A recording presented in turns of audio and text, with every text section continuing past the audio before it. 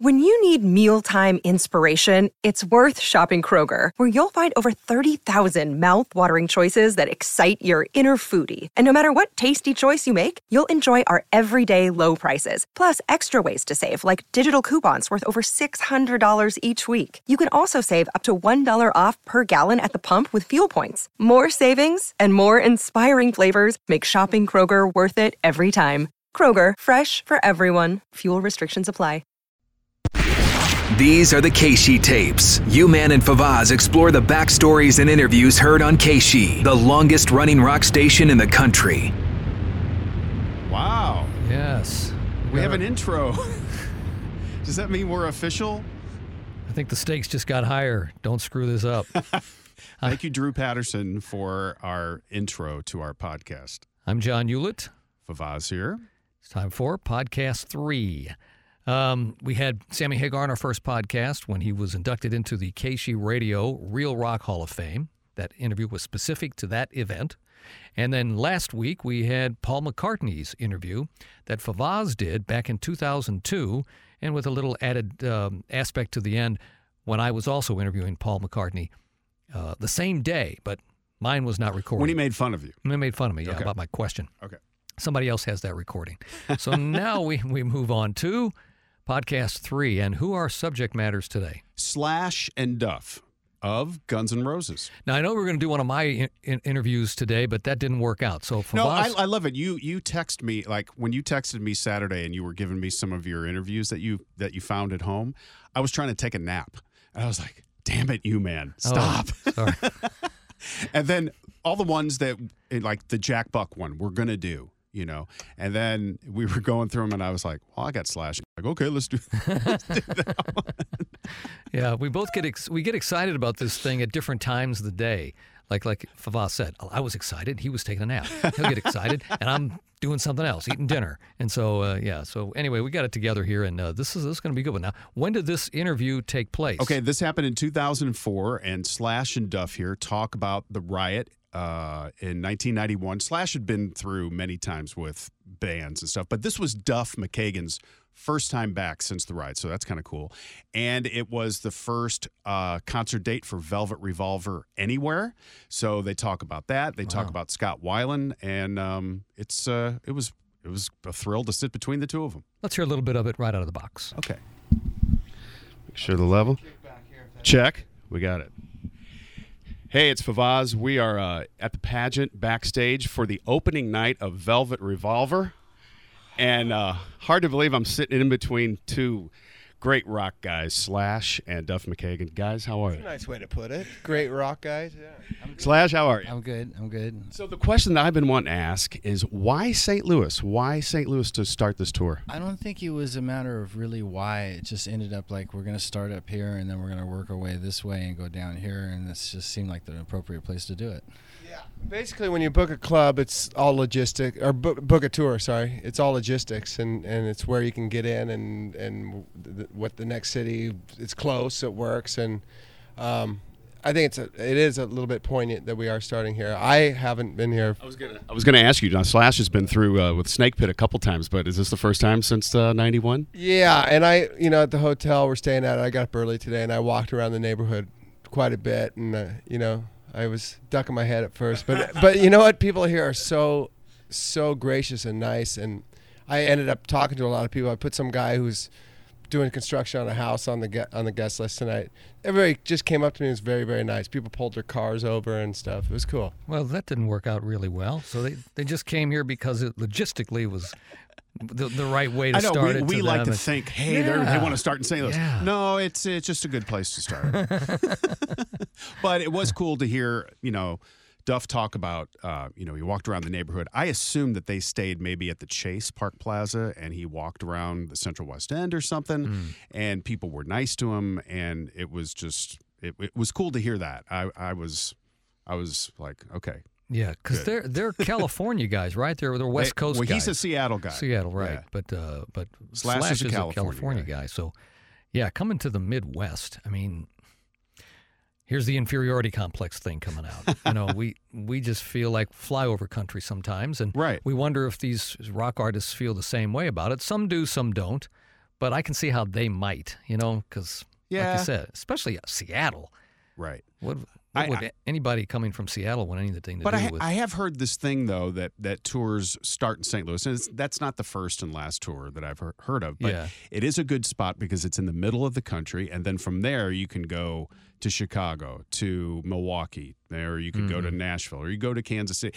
St. Louis is in the middle. So, that part was cool. Yeah. But, to know that he was warmly received was good. Yeah. How were they? What was their demeanor like that day? Were they ready to talk? They were cool.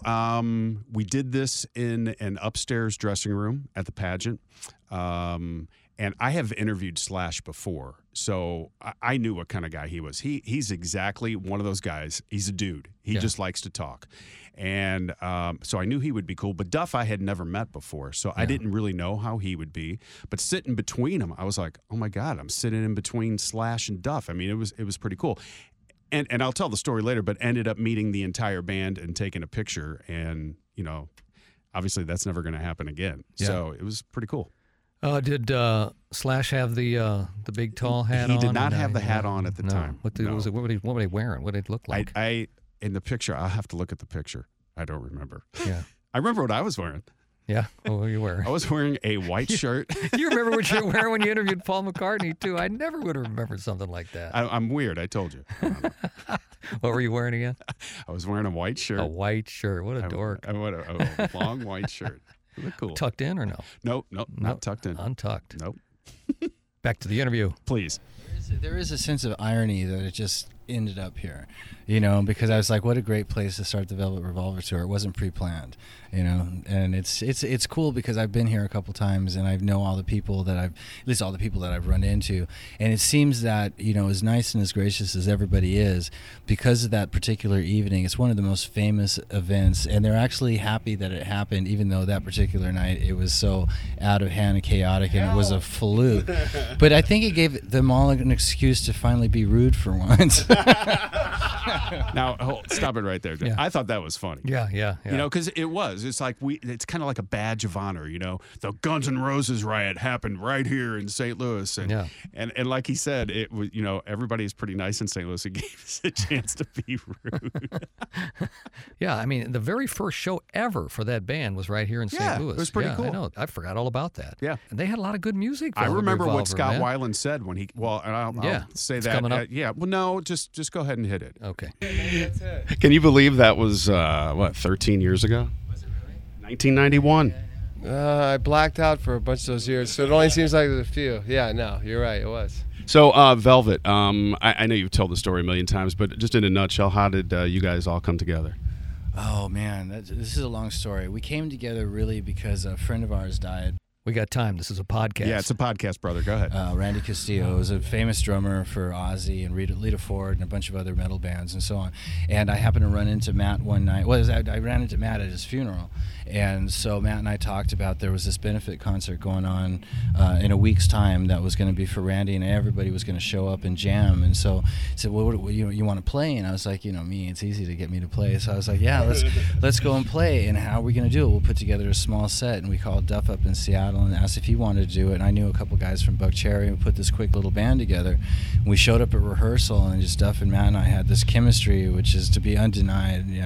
There's no way. We just saw it happen. And we went and did the gig, and it just was a blowout thing, and we decided we were going to do this. And How'd you get Scott then? One thing led to another. First we got Dave. Kushner? Kushner was a very integral part of this band, and it's hard to find a guy who can play and inspire Slash as another guitar player. Usually, it's just tough. Slash is a very, as everybody knows, very unique player, and to get another guy who can complement and play off of what he's playing is extremely difficult. Almost as hard as finding a singer. We got Dave in, and then we kind of we don't know how to look for a singer, so we just went out like anybody else, word of mouth, hey, we'll find somebody. And then, I got into certain trades and radio stations, and we got literally over 1,000 CDs or tapes or whatever of singers. And out of those, we really auditioned maybe less than 20. Yeah, and there wasn't anybody there. Scott and I, our wives are friends, and Scott was still in Stone Temple Pilots, and the wives started to kind of collude on, and one thing led to another. Stone Temple, at the same time, we had the two movie soundtrack offers for the Hulk and Italian Job, sorry, yeah. And Scott, hey, you want to come down and sing these songs? He's like, when, where? I'll be there in a heartbeat, because he had really been like seeing what we were doing, and then his band broke up, so it was kind of a no-brainer. And he came in, and really the moment he walked in the room was like, he wasn't timid. He took the mic and kind of just swaggered, and his voice is perfect for this band. So that's it. So back, I know it was a long time ago when Guns started, but what's the vibe about starting this band? The buzz that's already out there compared to Guns. The coolest thing is Duff was talking about a second ago is we started out the same way that we started out when we were 18. It was like we did a whole garage band mentality. We all had sort of left this old career behind, and as musicians, we were just out there picking friends to play with us, picking situations where you could just go and jam with whoever, and it was really just very down to earth. And so as this band got together, it got together in a totally organic musician way, where just players getting together wanted to do the same kind of music, and that's what inspired it. It wasn't about anything else. And so basically, once we started writing songs and realized that we had the formula together, all the right five guys, then we went into it like any new band does. You just said, what can we do next? Let's make a record. Let's go and and we were looking forward to getting to this point now where we're doing tours and stuff. So when you look back at all the whole Guns N' Roses hoopla that Duff and I went through, it's pretty non-existent. You're just proud of the legacy, but you're starting out just as a completely new band, and the vibe is great because people are into the idea of it. Now that they've heard a song, everybody's over the top. So that's and make a short story long. That makes us just really thrilled from a level of not trying to have to prove ourselves from something else or from coming from somewhere or anything like that. It's just like, here we are, here's the song, and if you like it, you like it, and if not, you don't. And yeah, that had to be a tough position for those guys to be in there, because here they're coming off of tremendous success, and now you're trying to piece something together and have it viable and be interesting and good.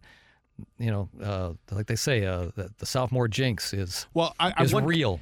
True, and I wonder what they really thought of Scott, because he was totally unreliable, even at that point. Yeah. And in fact, that night, when I did that interview, he was not there, and he was the last one to show up, and we were waiting for him for the picture, and he did show up, and he was just kind of weird, man. Didn't look healthy? Didn't look good? Or what? He looked okay. It was just like, hey, he would talk like this, And I ran into him in catering, I think years later, a couple of years later maybe, at Riverport, and it was the same thing. He talked the same way. So I don't know if all the drug use had kind of zapped his brain. What were you serving that night when you were catering? Was it, I don't remember, but I remember he asked. Wait a minute. He asked for something like, "Do you have lactose-free milk?" or something like that. I said, and one other thing, the wives started this whole thing. Did you notice that? Yeah. He said his wife, their wives Scott's wife and Duff's wife started chattering about it, and that's how he got him in the band. It's kind of funny. Yeah, it is kind of funny. Now, we're talking to Slash and Duff from Velvet Revolver. What about all this FCC stuff that's going on right now? I read that Scott was very upset that he's been censored for the writing of this record. What's going on? What's your take? It's pretty ridiculous. I mean, it's at a point, we ran across it with Guns a bit, but like there's a line in Slither's, "Smell the poppies." That's the one I read about. And MTV wanted him to change it, and smell poppies, whatever. It was used in Wizard of Oz. The poppy fields. My 3-year-old daughter was rolling around on the grass. What's going on with Duff's voice? Again, yeah, as my dad would say, he has skykies, loogies. Yeah. I'm really not sure. I didn't want to ask him. So it's not a technical issue. And at this point, it really was his voice. No, it was his voice. And also at this point, we're in 2004. Slash was not officially clean and sober, I believe, for another 2 years after that. Yeah. So he sounded fine, in this, but who knows? Was he on something or not. There's a rumble, too, in the background. I don't know what that was. That is sound check going on from Silvertide. Oh, okay. Yeah, wow. that's what that is. Because recently I did an interview with Dave Mason, and right when we started the interview, all of a sudden somebody decided to do some carpentry work in the background. It's called ambiance, it's John. ruined. It's called ambiance. It's ruined. This isn't ruined. Now, especially now that we know what it is. Yeah, sound check. Back to the interview. Emulating Dorothy rolling. I'm in the poppy field. You know, it's not, whatever. You can take it any way you want, but it's just a word, and you can't censor that. And so he said, okay, how about smell the Nazis? How's that? And they said, nah, well, you know what? We prefer poppies. You know. I mean, isn't it just this whole thing has just exploded? You know? It's the one thing that is very reminiscent of the 80s, the early 80s, and when Tipper Gore was around. So, you know, we just sort of like, the one thing is we do everything on our own, you know, like we make our own decisions, and we're not going to be dictated to as to how we do our stuff. You know? Hey, he's referring to Tipper Gore when she was a part of censoring music. Phyllis Schlafly here locally was behind it with the Parents Music Resource Center, the PMRC. PMRC, yes. And our radio station here in St. Louis, KSHE, tried to stop a House bill that the Missouri legislature was trying to pass to incorporate. Don Henley played that show. That's right. And who else was there? Alana Miles. Alana Miles was there. Alana Miles and somebody else. I don't remember, but I was not an employee of KSHE then. I went down there just as I loved, because I saw Don Henley the night before at the Fox, and then here he sings in support of the, you know, to not make the ban, if you will. So you came down as a protester. I did. Yeah. Oh, you're the guy that got his head busted and got thrown in jail. I remember that now. Get back to the interview, please. So we stand our own ground. You know, we do kind of have this very unique position to see that everything goes in cycles. It's gonna turn like everything else does. You know, like now in the same subject matter. Really, now is a great time for this band apparently, because everybody wants to rock again. We didn't plan it that way. We just came together because really a friend of ours died, and that's how we brought it together. And one thing led to another, and we have a record deal, and we're out touring. I'm telling you, man. I know. It makes you want to clear your throat. I bet you everybody else listening, before you mentioned it, was like, wow, he sounds like he's got some loogies or something. The thing about that, though, must be the catering, is none of us as individuals have ever catered to the fickle market, so to speak, the ever-changing tastes of, especially the industry side of it. And so it's like, we're just doing what it is that we love to do, and all of a sudden the tides change, and now it happens to be popular again. So the one thing I'm grateful for is I never latched on to any bandwagon. I stuck true to who I am, and so this band is perfect for us as individuals, because this is us. It just happens to be in vogue right now. But if we'd ever changed, it'd be what's the best way to explain it? We'd feel like idiots if we'd all donned a bunch of different clothes and started trying to play different things, and it's like, oh, rock's back, and it's like, how would you explain that one? Oh, well, I'm going to go back to wearing my jeans and leather pants because I guess it's popular again. So we never had to do all that. I had Joe Satriani in the studio with me yesterday. He played and just blew us all away. And I was asking him about musicianship, and it just seems like a lot of the bands today, there aren't a lot of great players anymore, man. And you guys, all of you guys, are such great players. And is the day of the musician gone in rock for a little bit? I think again, it's going to be a cyclical thing. I think kids are listening to guitar players again, and they're going to start playing like guitar players. You know, it's all gonna. I don't think it's gone forever. No, there's no way, because they're still selling guitars, and a kid is going to start learning, you know, their scales and their, you know, whatever, and it's going to probably go back to a Yngwie Malmsteen, Eddie Van Halen thing or something, and then they're going to find Slash again, and then, you know, just go all the way around. Plus, we got to have our tribute bands for the future, so these kids got to learn the music. Was that a hell of a question I asked? Yeah, it's a great question. Thank you. Thank you, John. Deep. Of course, you were asking it to a guy who has a mucus in his throat. But yeah, basically. I mean, the way I see it is that everybody's been relying on trying to get away with it without learning how to play. And when we started, it was we're not the best players in the world, but we try, you know. And then somehow some people got away with making a lot of records and making a lot of money without doing that at all. We sort of bring it back around to like, okay, it's not that complicated. It's still 4 chords, but try and play them well, you know.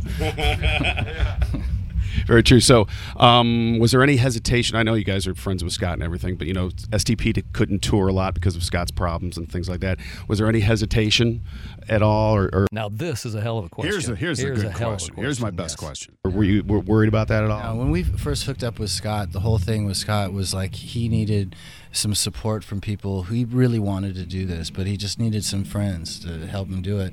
And so we went through a lot with Scott just to get us to the point where we were completely functional as a band. But because Scott came in into this thing, and Scott needed us and we needed him, we'd all been through it, so we just all bonded together and helped him get through it. And now his whole thing is he just wants to be in a rock and roll band that's touring all the time and sort of dispel all his past. And so it's all good, and it gives us a common bond too. And unfortunately, he's dead. Yeah. We know what eventually It's not funny, happened. No, but it's yeah, not. I mean, not funny, yeah. he really screwed over STP, and he basically screwed over Velvet Revolver. I mean, they made another record, but at the same time, he was just very unreliable at that point. Talented guy, though. I mean, look at that. He made it super. good with two bands. Yeah, he two really bands. Let's continue on here. The only real way we can dispel all of that is just really, at this point, it's cliche, but let the music do the talking. Yeah. Well, Velvet Revolver, the record Contraband in stores June 8th, and tonight at the Pageant. It's the most anticipated show of the year. I just feel it. So it's great to be with Duff and Slash. Thanks, guys. Thank you very much. Yeah, thank you. All right, it. there you go. But you said you got to meet the rest of the band. Is that on this mini disc? It's or not. It's Oh. not. So Matt Sorum, formerly of Guns N' Roses, came in. So Dave Kushner, and then we were waiting for Scott.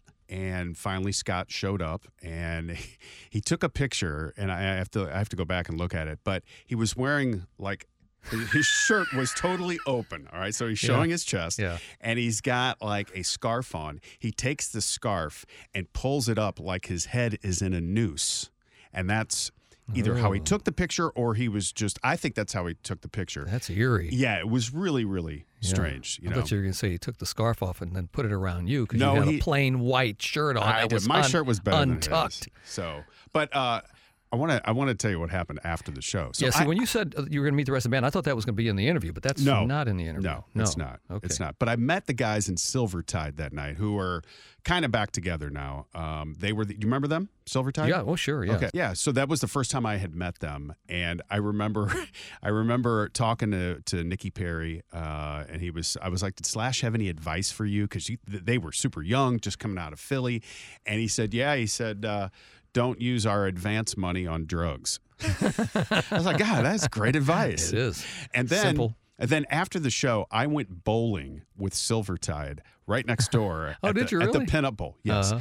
And we drank so much. And they, of course, they're on tour. It's their first night, so they drank a lot. And Wait a minute, were they 21? Because they were young. They were like teenagers, weren't they? I don't know. I don't think they were No? teenagers. You don't think they were? No. Okay. But I just remember we had a great time. And it was the first time I met him. And then I didn't see him again until maybe a year or so later.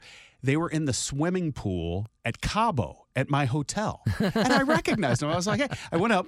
We all remembered one another. And they were opening for Sammy at the Cantina. And that's because they had done a stint for Van Halen opening for Sammy.